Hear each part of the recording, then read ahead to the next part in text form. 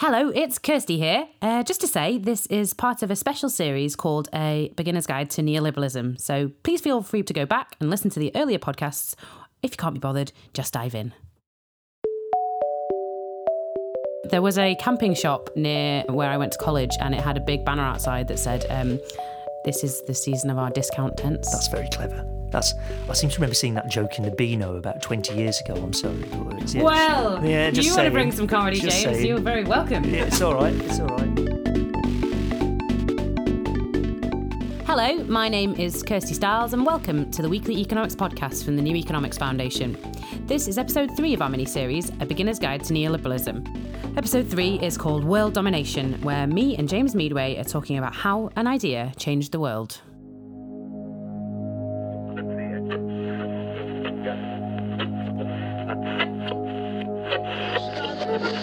Good evening. I'm speaking to you tonight to give you a report on the state of our nation's economy. Sa victoire. Voici M. François Mitterrand, nouveau président de la République depuis ce soir. We will restore the freedom of all men and women to excel and to create. And we believe that everyone has the right to be unequal, but to us, every human being is equally important. We can create the incentives which take advantage of the genius of our economic system. I believe you won't keep political freedom unless you also have economic freedom. Thank you, and good night.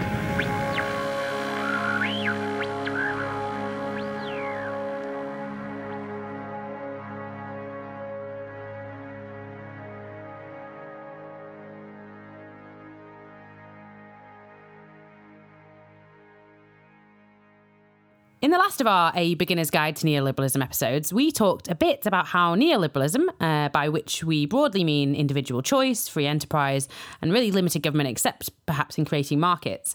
We talked about how that came to prominence after being a pretty isolated economic theory.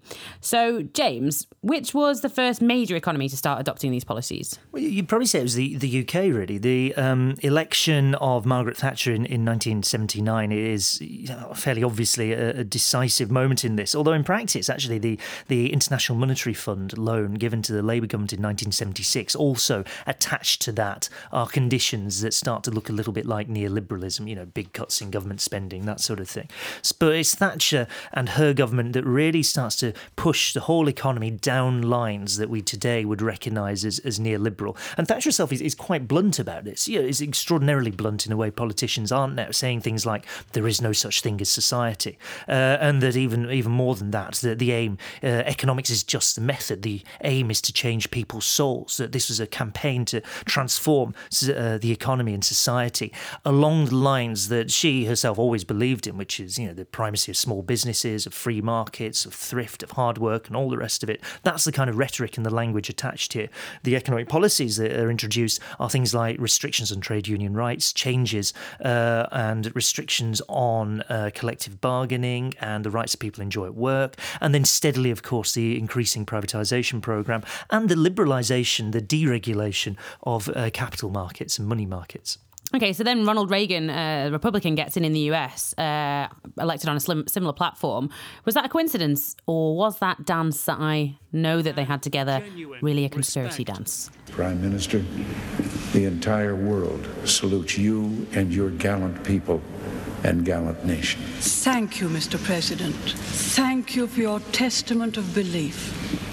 And God bless America. It's somewhere in between. It's somewhere in between the two, I think. What you've got here is this kind of coincidence of a general global crisis of the earlier way of running capitalism. This is Keynesianism runs into a brick wall, really from the late 60s, early 70s onwards, and it's a problem. Growth collapses, unemployment goes up. It's seen as a crisis. It's seen as a challenge to how capitalism operates, which is responded to over time with this kind of neoliberal method. So there's one part of it which is that everywhere has this crisis, everywhere has to develop a response to it. The fact that you had such similar sets of ideas in these two economies emerging, I think it does point towards the really hard work that was put in beforehand by neoliberal thinkers in establishing the political frame that people would respond to the crisis with, that you could get what seemed to be fairly simple, direct answers to the crisis in the economy. So you say things like unions have too much power, the government is in the way too much. I mean, it's kind of all fair very, very familiar now.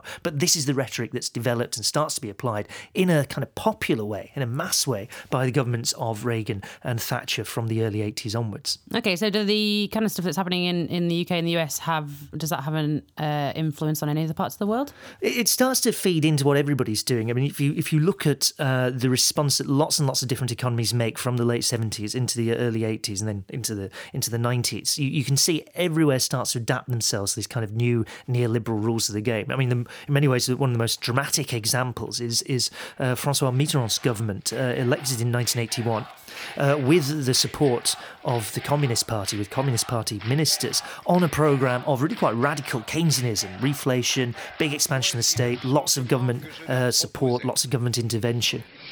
Cette victoire est d'abord celle des forces de la jeunesse, des forces du travail, forces de création, forces du renouveau qui se sont rassemblées dans un grand élan national. That runs into a very major foreign exchange crisis almost as soon as it arrives in office, and responds to this by basically making a huge turn towards neoliberalism from 1983 onwards, ditches most of the programme, abandons the idea that this government can reflate the economy, can create demand, can boost wages, all those things, just abandons all that and takes a very, very clear turn towards neoliberalism. And this is a government supported by the Communist Party in France, with Mitterrand himself as a notionally left-wing president. So you can see how even governments that might have been opposed to this way of working start to get pushed and led in that kind of direction. Okay, so you've mentioned workers' rights, deregulation, privatisation. Can you just give us a bit more detail about how those neoliberal policies started to affect people in the countries where they were adopted? Well, the big ones that come in here, apart from the sort of restrictions, which are dramatic in the US and UK on trade union rights, the one that probably has the most influence, or has the most influence over a long period of time, is this process of a kind of deregulation or liberalisation of financial markets. So associated in Britain with the so-called Big Bang of 1986. So this is an enormous sort of de-restriction on certain ways that the City of London had of managing itself up until that point in time, and the introduction of computerisation and computerised trading. And this just creates the opportunity, the circumstances for finance capital, for people trading money and dealing in money, to enormously expand what they're doing, which of course helps pave the way to the crisis of 2008, ultimately, that this is a kind of deregulation, expansion of the financial system that occurs as a result, at least in part, of this commitment to neoliberalism as a set of policies.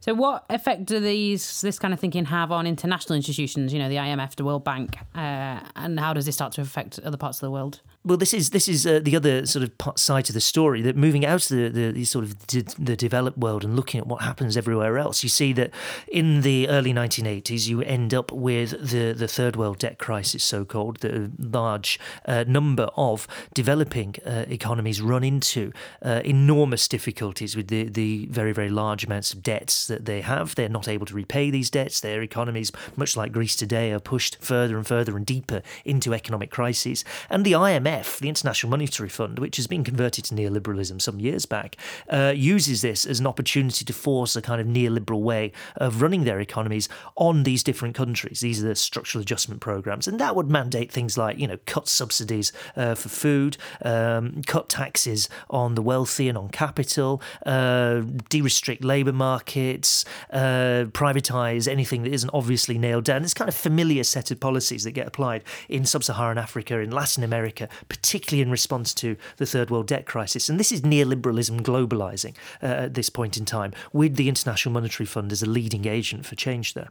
Okay, so if we go back to the UK and the US now, we've got Margaret Thatcher, we've got Ronald Reagan. Conservatives and Republicans alike have wholeheartedly got behind this kind of thinking. What did the other political parties do? Well, this is the interesting bit, that once, particularly in the UK and the US, of course, that once you have this sort of neoliberalism embeds itself, once it becomes the accepted rules of the game in those economies, you find that parties historically of the left, historically attached to the earlier Keynesian way of running things, things, that the welfare state is here, as in Britain, is very much associated with the 1945 Labour government, that they kind of turn away from that and concede an awful lot of the ground to neoliberal thinking. And this is the creation of New Labour here. This is quite deliberately, Peter Mandelson, a key architect of New Labour, saying things like that we're intensely relaxed about people becoming very wealthy indeed. This is a huge turn away from what you might think of Labour's historic values. So Peter Mandelson, I mean, you in the past have been, you've said, terribly relaxed about people becoming, I think your expression was filthy rich. Are you still as relaxed about that? As long as they pay their taxes. And what I would add now is showing proper responsibility, both to the companies that they manage, but also to the society and the communities around them. That's what's shifted in the public's demand. If they do that, the gap doesn't matter? No, I think that what is important... It doesn't. What I think is important... He says it does.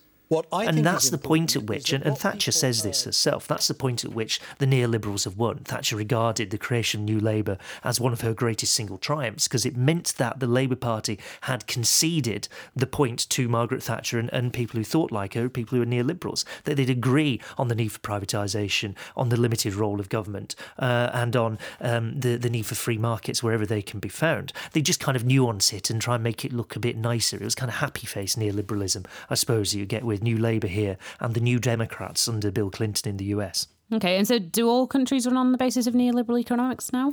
Well, this is where things have moved on a bit, I think, that after the triumph of neoliberalism, which occurs really in the 1990s, for the Berlin Wall, the acceptance of these rules of the game absolutely everywhere, you run, I think, into two sets of crises. One of them is the East Asian crisis, 1997-1998, in which the IMF completely trashes its reputation, very obviously tries to intervene in what's a sort of kind of foreign exchange crisis, and very obviously its intervention makes the situation worse and it loses an immense amount of authority. And the response in East Asia is to start to turn away from the prescriptions of the International Monetary Fund and start to pursue a more sort of independent-minded path. The other one is the crisis that you get and the problems that the IMF and neoliberalism runs into in Latin America, particularly with the Argentinian debt default in 2000-2001, the enormous economic crisis that breaks out there. You get a turn in South America away from neoliberal prescriptions and the creation of governments on the left, so Ecuador, Venezuela, Bolivia, places like this, make a decisive turn against neoliberalism. So the situation at the minute is much more mixed than it would have been, say, 15, 20 years ago, that it is not necessarily the case that neoliberalism are the only game in town or the only rules of the game in town. There are, in fact, other alternatives starting to emerge.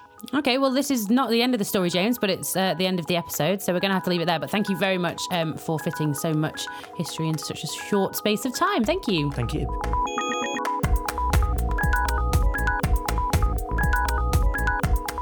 If you have any questions about economics for James, then please get in touch with me at KirstyStyles1 on Twitter. If you've never listened to us before, check out all of our previous episodes, which have covered the global debt, inequality, Greece, and inflation on iTunes, SoundCloud, or wherever you get your podcasts. We're halfway through our story now, and we'll be back with more on this in a few weeks' time. Next week, we've got another super special guest lined up, so stay tuned. The Weekly Economics Podcast is brought to you by the New Economics Foundation, an independent think tank and charity that campaigns for a fairer, sustainable economy. Find out more and get involved at neweconomics.org.